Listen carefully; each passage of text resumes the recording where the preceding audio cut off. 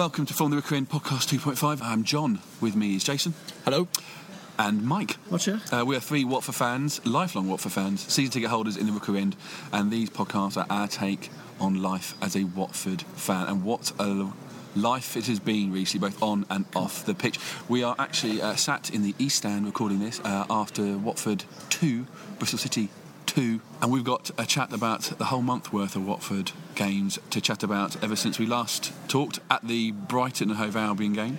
I've also talked about off-field activities. Mike, how are you feeling about off-field things? Well, things have moved on, haven't they, at pace, and I'm just, I'm at my wit's end. Okay. I don't mind admitting. Can we get the man a stiff whiskey before we start? I think they haven't moved on the pace. I think that's the problem. Yeah, well, We'll get to that. We've also got our interview with Renee Gill-Martin. And also, we're talking about 100 Objects. Jason, are you excited about 100 Objects? I'm very excited about 100 Objects. What in particular is exciting about 100 Objects? What is exciting? We have a fans legend talking to us about. Where we put in something, a very large thing made of metal, an animal, yep. and something you could buy in the baker's. And something that's actually beautiful to look at, and something that's very, very special. And very historic. Yeah, absolutely. Very historic. So there's plenty to come in this podcast. A podcast made by Watford fans for Watford fans. From the Rookery End. Now, some of you may have downloaded our extra podcast we've done this month. A few weeks back, we met at the pub with Frank Smith from the Watford Observer, and we talked about Lawrence Bassini and all the fallout that happened from the fans forum here at Vicarage Road. He didn't turn up because he was ill. Yep. And things were said, and him and Graham Taylor fell out very publicly. If you want the full breakdown of that, you can download the podcast still at iTunes. On that podcast, and in the previous podcast, we gave out our five simple questions that we would like Lawrence Bassini to answer. Jason, what are those questions? Those questions are, number one, why did you decide to invest in football? Number two, why Watford? Number three, as owner, what will represent a successful tenure? Number four is, what are your plans for the stadium redevelopment and the timescale for completion? And number five, where is the money for bond repayments, stadium redevelopments and future player purchases going to come from? Let's not forget subsidiary question number 6. What is the point of Zlatan Ibrahimovic? Right, yes. Answer still welcome on that one. They are 5 questions. They aren't hard questions. They aren't personal questions. They aren't questions that we've designed to slip him up. They're questions for us as Watford fans to get to know Lawrence a little bit better and find out about his dreams for the football club. Now, we finished the extra podcast knowing that he was about to take part in a few days' time in a fans phone-in on BBC Three Counties. A replacement for the forum. Fans forum, basically, yeah. That didn't happen because he was still ill. Next time, apparently, we'll be able to hear from Lawrence will be in the new year. A bit of extra context here as well. He's backed out of other meetings as well with the Watford Supporters Trust. Let's not forget that. Also, a bit of context. He was at the ground for the Portsmouth game, which was the game immediately before the phone-in. That was on the Saturday. Phone-in was due on the Tuesday. A piece went up on the club website on Monday, reminding people about the phone-in, how to get involved, explicitly saying, this is the way to get involved. A clearer advert that this thing was going to go ahead could not be dreamed up. So 4 o'clock. To put it in context, 4 o'clock before the due to start 7 o'clock phone-in. We were told that he was still too ill to take part in the phone-in. Jason, is there a new way for Watford fans to describe how let down we're feeling at the moment? When I first heard that he'd cancelled the phone-in, it almost went beyond feeling let down. My first reaction was, how stupid must this guy be? Is it not blindingly obvious to us all that surely he knew he was going to get such bad press and such stick from the fans by pulling out at such late notice for I think second time in a fortnight. I think this is the point, Jace. What is he thinking? I think this is the point, and I think this is why at this stage I'm the most troubled I've been since this whole saga started unfolding. And I think by pulling out of that one with, let's be clear this time, an absolutely hopeless excuse. It barely even qualifies as an excuse. All right, the fans forum, he might have been ill. We spoke to Frank. We know he's not tip-top. But to pull out at this late stage again, when there's a wealth of other opportunities available, get the phone in, sit at home, do it at the phone. Let's be clear, this is an absolutely unacceptable excuse. I don't think he expects anyone to swallow it. I think what it shows is complete lack of disregard for what the fans think. That may sound a bit extreme, but I think by doing that, Jason, no sane man could underestimate, especially after what had happened with Graham Taylor after the fans forum, no sane man who knew anything about this football club or anything about football as a whole would do something like that if they cared about their supporter base. They would do all they could to answer the questions. You know, like John said, they're not difficult questions. They're straightforward. If you're in charge of a business, they are questions that you should be able to answer.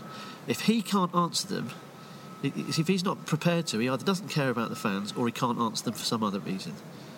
So both of them are quite scary. You know, different reasons. We've said this before. We've been very, very moderate, I think, as a group of fans. We've been very, very careful to take everything at face value. We don't know what's going on behind the scenes. He might be plotting us to, plotting a course to European Championship glory, whatever. He might be. Yes. We just don't know.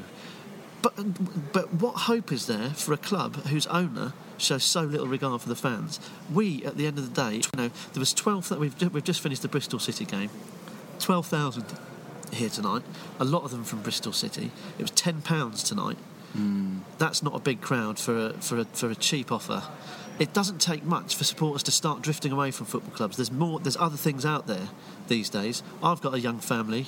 Jason's got his plastering to do. I'm buying a house. There's other things out there to take our money. The club's gates are dropping this year as it is, and if there's someone at the helm of the football club who can't even be bothered, and let's be clear, that's what it is.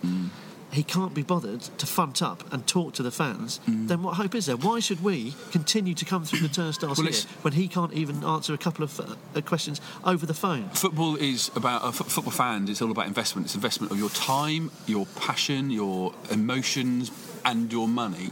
And we are very quickly getting to the stage of the season. We are now about to enter the second half of the season, where you start thinking, will I invest another year's worth of money in my season ticket? Yep. And I think that's the thing he needs to make sure he combats, because if he doesn't get that, and he's we're not getting people through the door on just £10, then we ain't going to get anyone through this door, and there ain't going to be money to run a club that doesn't have any money. It shows at best a lack of understanding of the footballing world, to think that he can, he owns the football club, lock, stock and two, and I was going to say two smoking barrels. Let's hope not. Brilliant film. I might go home and watch that actually, as it goes. But he owns the football club, so he can do what he wants with it.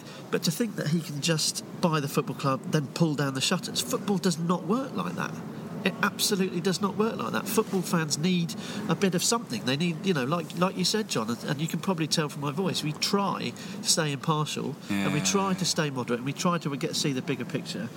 But at the end of the day, the reason we come out on a freezing cold Tuesday night, the reason lots of you travel, up to Doncaster, up to Middlesbrough when the game's on the telly, for heaven's sake, the reason we do that is because we care, and we invest not only financially but emotionally as well. And for someone who's in charge of a football club not to recognise that is, unbelievable. And I was going to say, you think it wouldn't take much if he's saying he's too ill to take part in a live phone-in, then why not Twitter Q&A session, or just give something the fans the opportunity to submit some questions and then answer them online. What would be enough? What is stopping it? Oh, would it just be one event? Would it just be a few questions? Obviously, there's the danger that he could cherry pick the questions, and at least that's something. At least it gives us some information. Yeah, we've come up with these 5 questions that. Yeah, that's all we need answer. We're not being demanding. We're not, like you say, getting personal or anything. There's sort of 5 simple, basic questions that should be easy to answer, especially the first 2. Go on, all 5 questions again, Jason. First, why did you decide to invest in football, and why Watford? Which are 2 he should have had the answers to, even before he put down that 400 and whatever it was £1,000 to buy the club. So they should be answered very easily. The other 3, as owner, what will represent a successful tenure? What are your plans for the stadium redevelopment and the timescale for completion? And where is the money for bond repayments, stadium redevelopments and future player purchases going to come from? before we came on there, John, Jason, and I, we discussed, how much time do we actually want to give to this subject, because it feels like we're talking about it a lot. Yeah. And we are, but and it may well be that some of you are getting a little bit bored of that, and I apologise if that's the case. But I cannot stress strongly enough that we must, as a group of fans, as individuals, as Watford Football Club supporters, we have a responsibility to try and find out what's going on and to make this guy accountable. Again, we're not being aggressive. Talk to us. There is no hope for someone who cannot talk to a bunch of fans.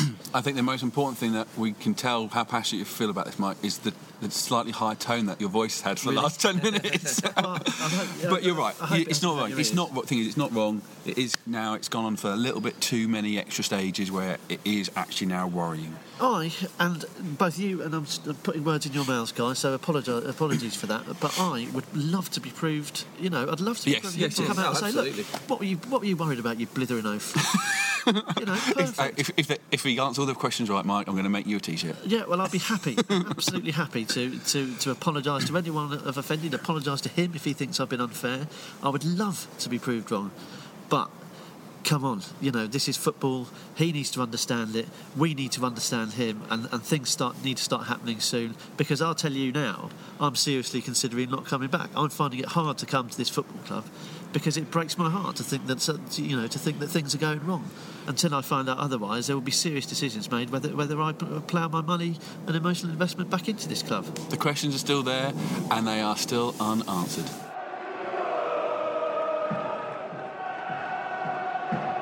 From the Rookery End. We were just about to leave Vicarage Road after the Bristol City game, and we bumped into a Watford legend. We bumped into Ronnie Rosenthal. Ronnie, thanks very much for talking to us on From the Rookery End. First of all, what did you think of Watford this evening against Bristol City? To be honest, I was not disappointed. I think that Watford showed some good football, at times. Yes, they were not consistent all the game, but still they had a very good momentum by leading 2-0, scoring 2 goals. And then that was, I feared a little bit that they will, just to concede the goal that is unexpected, and it came, but still, second half, they did not start well.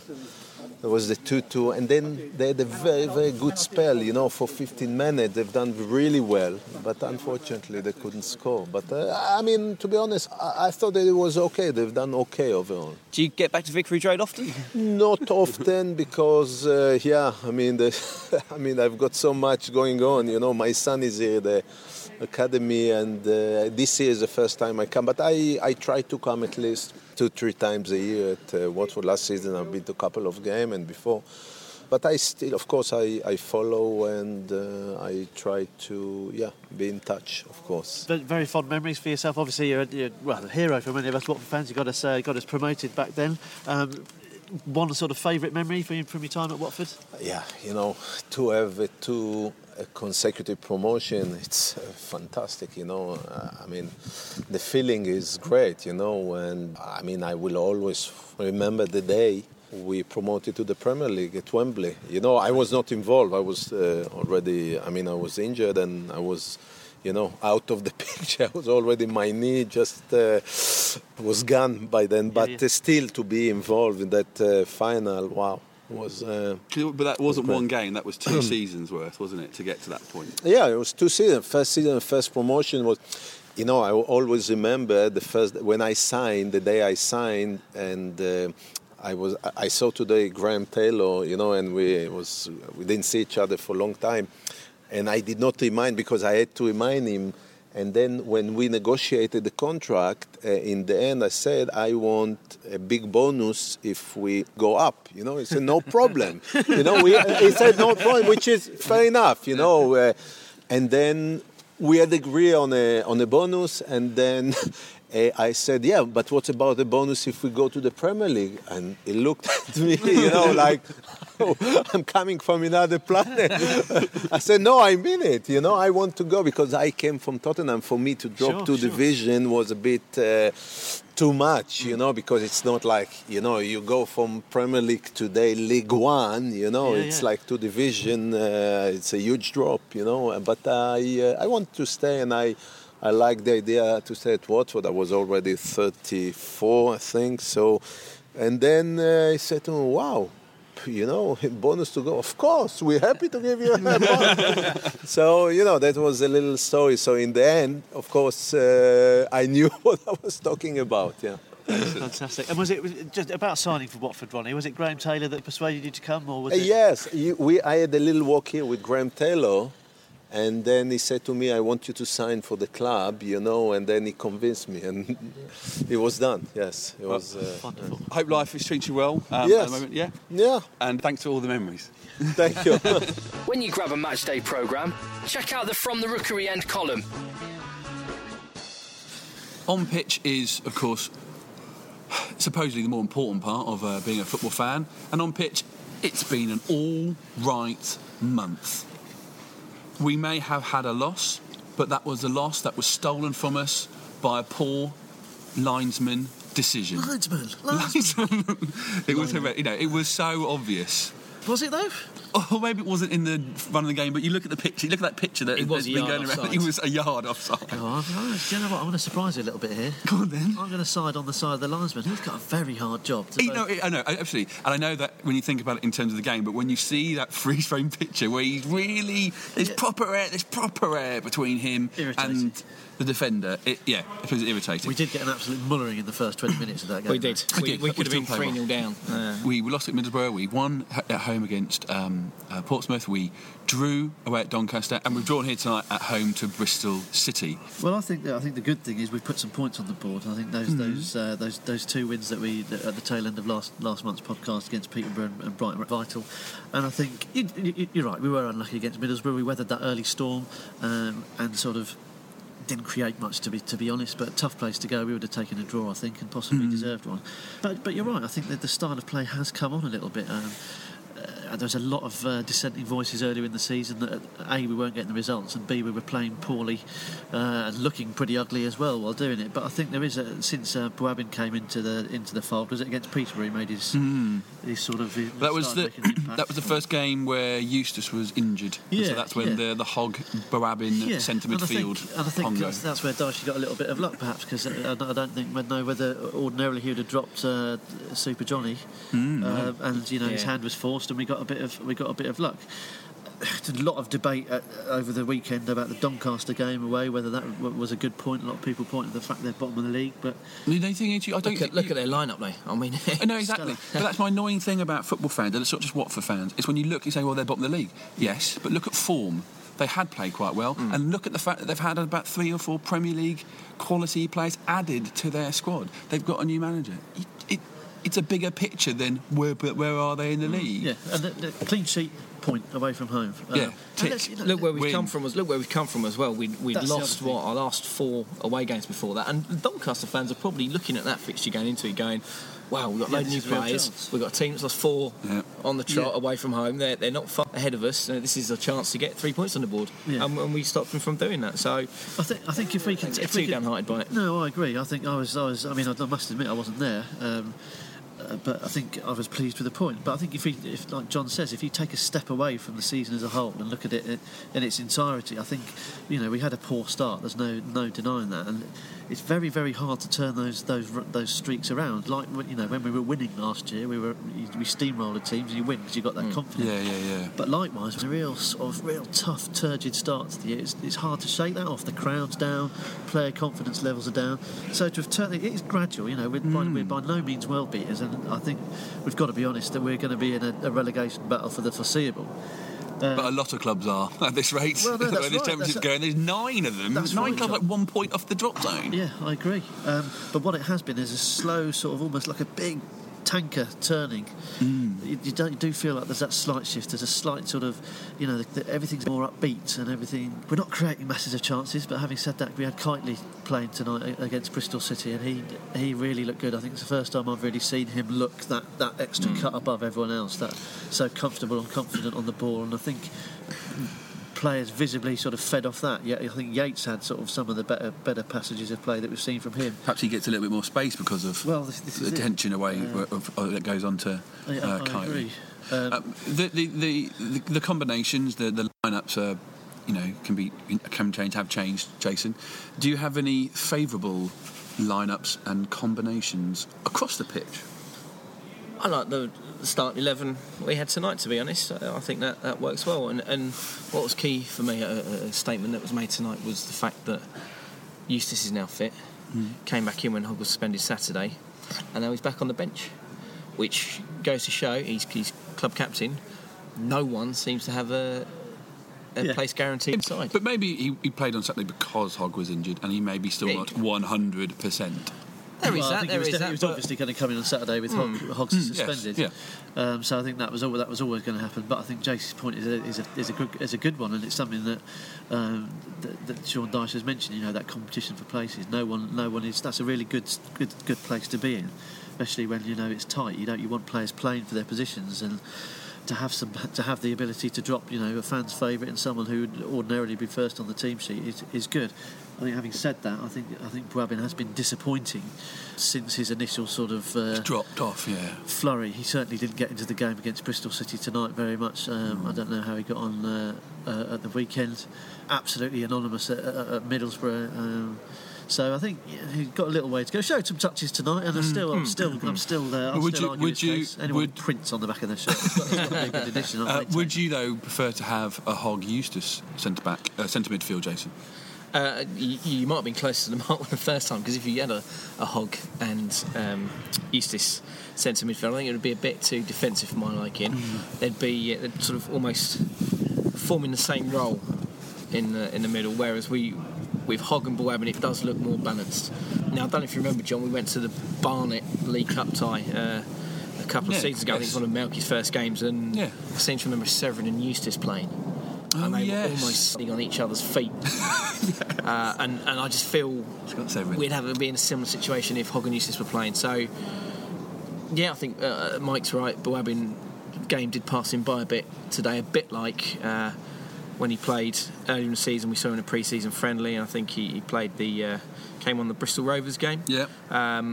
Didn't do anything. And it's sort of, game passing by. I just feel that sort of happened again tonight. I think Hogg's been excellent. He's been outstanding. Absolutely. Couldn't believe the last home game, the Portsmouth game, he didn't get man of the match. He gave it to Kitely because he scored the goal, but clearly was the best man on that pitch. And let's give Sean Dyche credit for signing. Who'd heard of Jonathan Hogg out there? A few. I hadn't heard of him, and I think he looks right at home in the centre of midfield. He works hard. He's like a better, younger version of Andy Hessenthaler. Do you know what? Richard, who sits next to me, said exactly the same thing tonight. Clever chap. Clever chap. Just because he's short. But the other thing I think we need to mention about the month on the pitch is defensively. Can I just mention the other thing that Richard, who I sit next to, pointed out? He calls him Hoggiesta. I'm sure he'll link up well with Yetters, I think, won't he? What a team we can make. Yeah, absolutely. Serious. But defensively, I think ironically, we came into this podcast tonight. We obviously had a chat before starting recording, and obviously with the defensive side of things was something that we were quite pleased with. Tonight against Bristol City, we've gone and let in a soft goal at 2-0 just before half time. And then the less said about the Bristol City's equaliser. An unforced error, I think, we called in tennis. Apart from today's game, the game before that, 3 out of 4 clean sheets. And the 4 games before that, we let in 11. So we've had 3 games, 3 goals in 5. Actually, 3 goals in 5 games. Donny, Pompey, and Brighton, no goals. Middlesbrough 1, Peterborough 2. And then Bristol City. Yeah, so 5 in 6. So.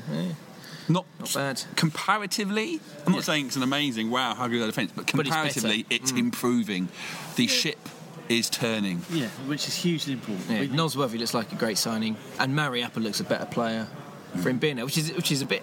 Again, you think with Martin Taylor going out injured, you'd have thought, what are we going to do? What are we going to do without him? But all of a sudden, good negotiation to get Mr. Nosworthy with his Premier League money to get and play for us. Amazing. And he had a fantastic game against Pompey. One tackle he did against Pompey, where he just came back.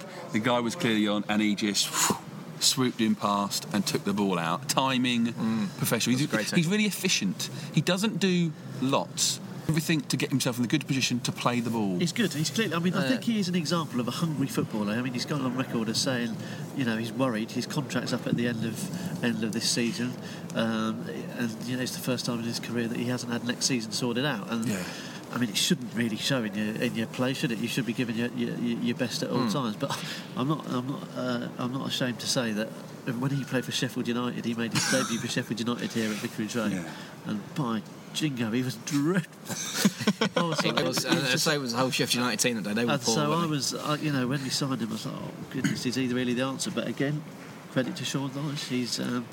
He's seen something and he's brought him in, and he's been an instant hit. I feel like we haven't moved on. In terms of what we talk about, what's great about Watford, nothing's moved on massively since last. We're mentioning the same players who are still playing well. It's still good, but the tanker is slowly turning and has and it has continued to turn this November. So he's looking for a good December playing games, and I think we got all right. Ipswich away, who lost dreadfully last couple of games. Leeds, who won tonight away at Nottingham Forest. That's a tough one. That was Blackpool. Anything can happen.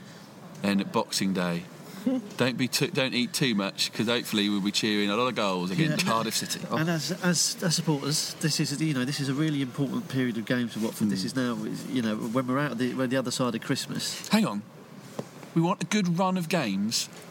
It's December. Who could we call to help us? Jason? Know anybody? No. Who? What? Christmas decorations? Yeah, do that again. Jason, know anyone? Well, there's a little chap who's sitting in my drawer at home somewhere. The lucky snowman. The lucky Christmas snowman, Jason. He's the lucky Christmas snowman. I think he came to the games last year. That was when our run started. Your time is now. Your time is now, Xavier. Your time is now. We'll bring him out for the Leeds game, I think. Quickly, Jason, quickly. A podcast made by Watford fans for Watford fans. From the Rookery End. Here it is, a collection of historic and intriguing items that define Watford Football Club. Oh, it's Watford in 100 objects. So when we started our search for 100 objects that define Watford Football Club, we knew that we would get most of our items being suggested from 1977 onwards. It has been our most successful period as a football club, and pretty much everyone who supports Watford was alive during that period, but wasn't alive in the late 18th century. It was the year I was born, 77. Was it? Draw whatever conclusions you want. Lucky charm. So we have to get some older objects that aren't just part of that period. And consequently, many Watford fans, from many, many years before, we had to find a man to give us some suggestions. And the man that came to mind is Mr. Matt Rowson. Because, Matt, you wrote a book called Watford FC on This Day, History, Facts and Figures from every day of the year about the club. Yes, that's right. And so you start off looking for the important things, and then you try and fill the gaps with interesting things. And I'm a bit sad anyway, so these things tend to lodge in the brain. It was very difficult to be disciplined, because it was an easy book to write in that you can with a spare half hour, I can write about Tommy Smith's debut on whatever it was, 19 whatever it was, or 20 whatever it was. But the precious time was getting a pass out to go to the library, and I had to be so disciplined. I had a list of dates and things to chase down and articles to look for, and it's so easy to be distracted by just leafing figuratively through these old pages. It's wonderful. Yeah, we need some objects to put into our 100 objects list from you, Matt. So firstly, what's this about a canary? Yes, this is November 1907, away match at Norwich, and Watford's then captain Alf Hitch. I'm sure that every club at the time had a player called Alf. Wasn't there a film made of it recently with Will Smith as the lead? That's it. Possibly a different Hitch. But, he acquired, and the Watford Observer was very cagey about quite how he acquired this canary. But he acquired a canary on a trip to Norwich. Hang on, I'm not going to let you finish a sentence about a canary and shoehorning the word cagey in without putting you up. Well, you're trying to sneak that one through without us noticing, Mr. Ramsden, you cheeky devil. Oops. And Watford in the Southern League at the time had a bit on a bad run, and following the acquisition of this canary, form turned around. We won a few games. We beat the league leaders Plymouth 3-0 at home, and then the canary expired, and of course Watford started losing again, and the Watford Observer drew a very strong line between fortunes on this lucky canary. So I think that the canary is a strong candidate for your list. So we pinched the canary. It would appear that we pinched the canary from Norwich. Bird nest, I like it. Apparently, you were able to put a boat onto the list as well. Indeed, this is even earlier. This is 19th century. So March 1899, and the first passenger boat of the year across the Channel hits rocks and sinks. It's actually the worst peacetime maritime disaster in the Channel until the Zeebrugge disaster of the 1980s. 77 people died, but the nomination for your list is the first ship on the scene, the Vera, which was carrying Watford's reserve squad to play friendlies in Jersey. Now, quite why the Watford reserve team in 1899 was playing reserve games in Jersey in March is something else to ponder. But the Watford reserve squad was on this boat, and they were commended for their actions in rescuing and helping out the survivors. Oh, excellent. So the Vera gets nominated as well. So the Vera. Can you imagine if your ship was sinking these days and you saw the Watford reserves coming towards you now? You'd be like, oh, who's that bloke twirling his pants around the top of his head? Oh, it's Troy Deeney.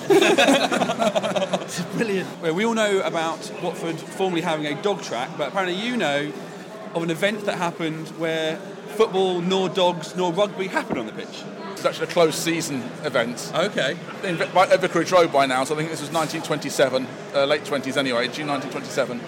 And the Watford Motorcycle Club took on the West Bromwich MCC at Vicarage Road in a motorcycle football match, first of all, which Watford won 3-0, I'm pleased to report. Yeah, down the baggy. Followed by a motorcycle gymkhana, which involved donuts being suspended from either crossbar, and the competition involved cyclists from either club attempting to eat said donuts whilst mounted aboard their motorcycles. If you're wondering why the pitch is in such a state, it may date back to 1927. Sounds like an early top gear meets an early It's a Knockout.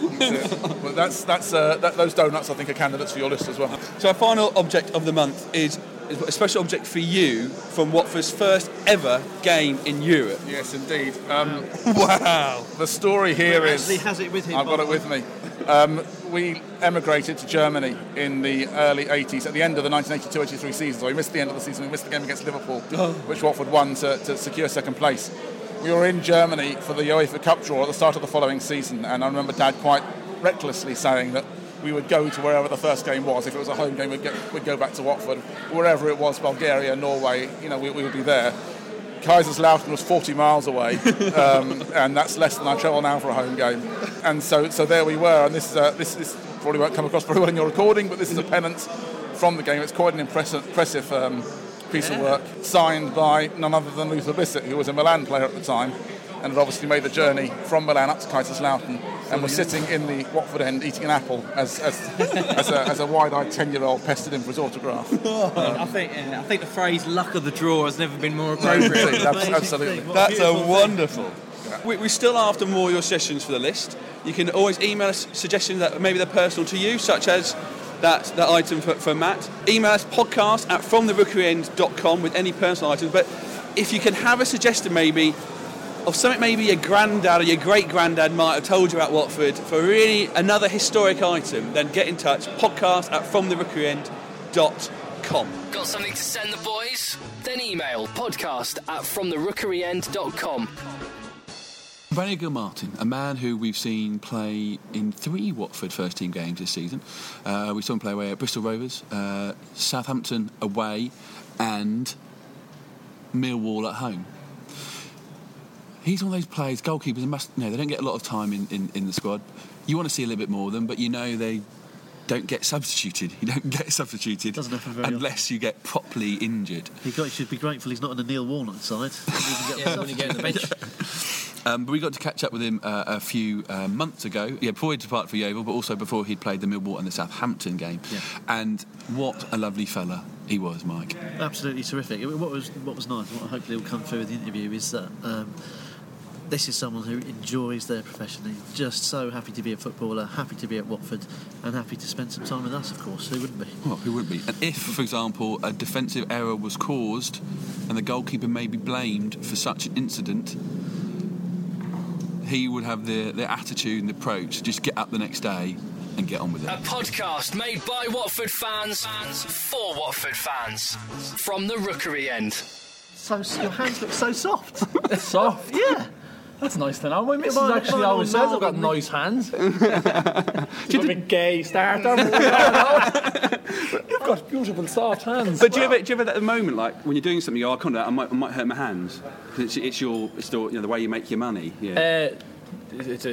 Probably shouldn't tell you, but I don't mind. The small man syndrome's when people get in places when you're in a pub or when you're out with people and they want to have a go at you. They want to fight you, and you just kind of go, listen, mate, fuck off, man. You know what I mean? Hands are worth more than your house. You don't want to go there with them, but yeah, there is certain things like. My family, a lot of them are plasterers and labourers, and they'd say to you, can you come and do a bit of work and hand out when you're at home in summer? Because a bit of work there, but at the same time you need to be careful. They'll work you into the ground, and you need to be careful. So you had your one game this year, Bristol Rovers. Yeah, disappointment in the last one, but I was very disappointed.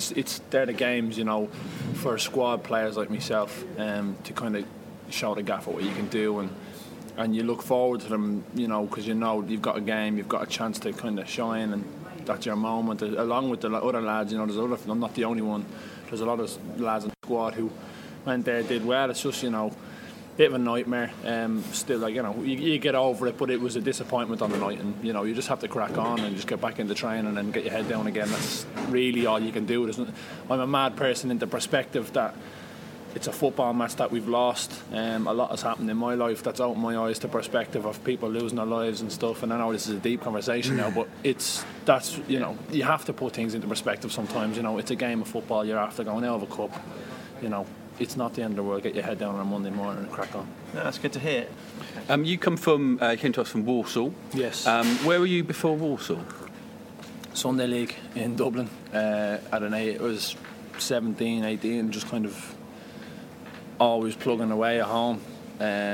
Few trials as a young lad, and then just eventually persistence kind of stuck with it. And Walsall came up then when I was in 2005. I was just turning 18, and from there it was kind of delighted to get the move and kind of nearly catch up time. Never had the kind of academy experience or centre of excellence experience.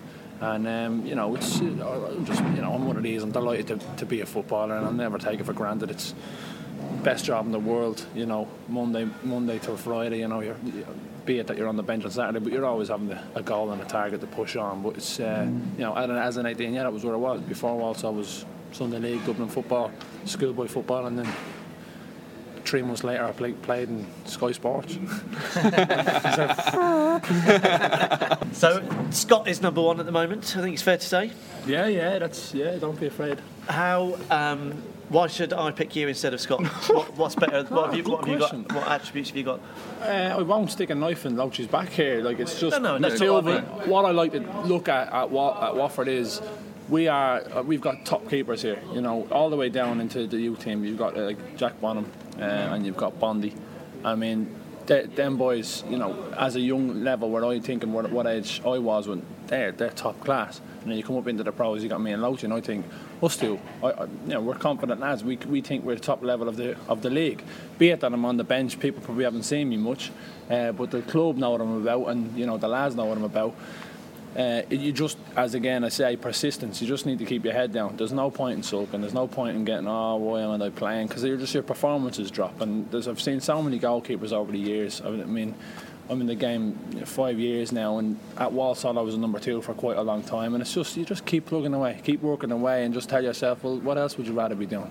Do you know what I mean? So it's. Do you have to set yourself a goal in your head to sort of keep going, or do you just go, no, I'm just going to keep going? It's just the way I work. It's not. There's no goal, I need to keep going, I need to keep motivating myself. Bounce out of bed every day, and you're coming in to play football every day. I mean, you can't forget that. You're coming in to play football every day, and that's your job, and you're getting paid to do that, and that's the best thing in the world. Be it that on a Saturday, you don't get you don't play, but I feel the importance that I have in this squad. If Louchy goes down with an injury, or I keep pushing them, and the gaffer might say, there might be time for a change. I just need to be ready, and that's what it is. There's no. I think I'm ready now. I think I came here a little bit slower than the pace. There's the step up as always from League One to Championship, and especially here at training. If any fan came here and watched us train, they'd be like, wow. And I think in comparison to a lot of places I've trained with the international stuff, this is like the highest tempo. So to adapt to that, and then since a couple of months in, I think I've just been ready just to kick on, and that's you have to keep yourself there. Then keep yourself injury free, keep doing your stuff in the gym, keep working with Al, do as many little afternoon bits you can on your own, and then you get your rewards. And as I say, Bristol Rovers, I felt ready, and I felt like I had an alright game, felt sharp in the game, and it's good to have that. You get your 90 minutes, and then possibly a reserve game this week, which are back down to that level, but still 90 minutes, you have to keep on going. That's it. There's no, you don't say, I need motivation from anywhere. It's just. We'll elevate you from goalkeeper to first team manager. You can sign any goalkeeper in the world. Me? Who do you sign? Yeah. I'll sign myself. It's an easy one. It's the FA Cup semi-final. Okay.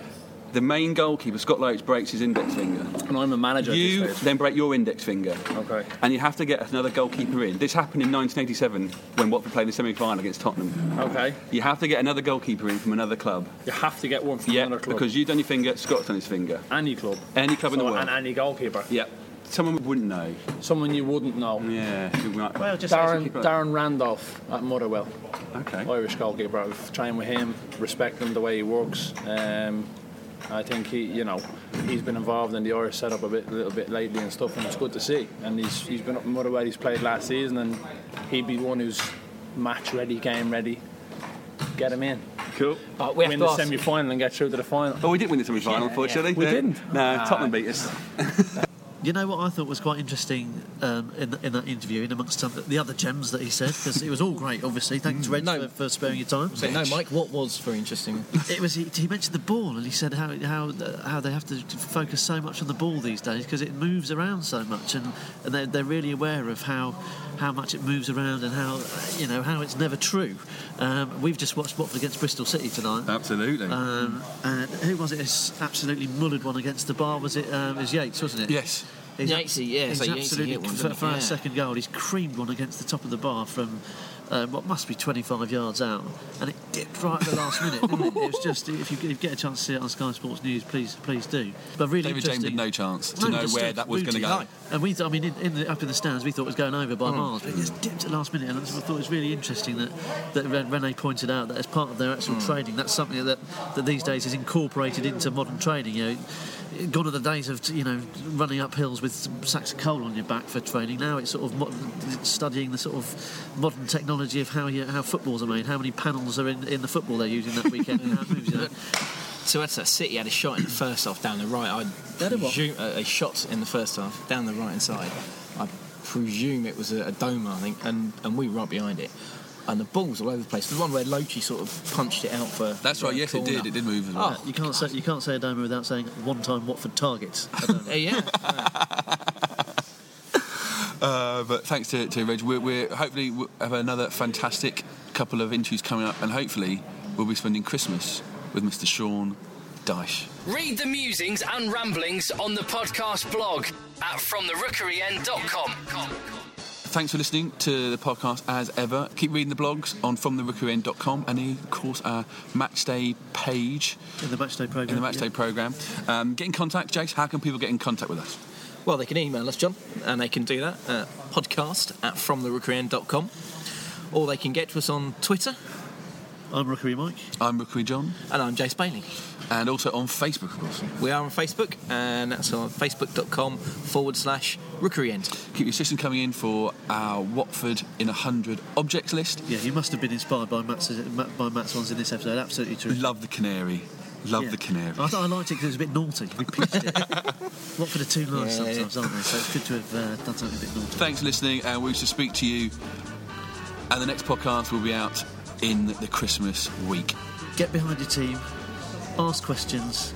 Let's keep this club going in the right direction. We've all got responsibility, and let's just stick together and make sure that we move forward. Keep cheering them on. Stick together. We're one big team, one big family. We need to make sure we stick together. Come on, yours. Come on, yours.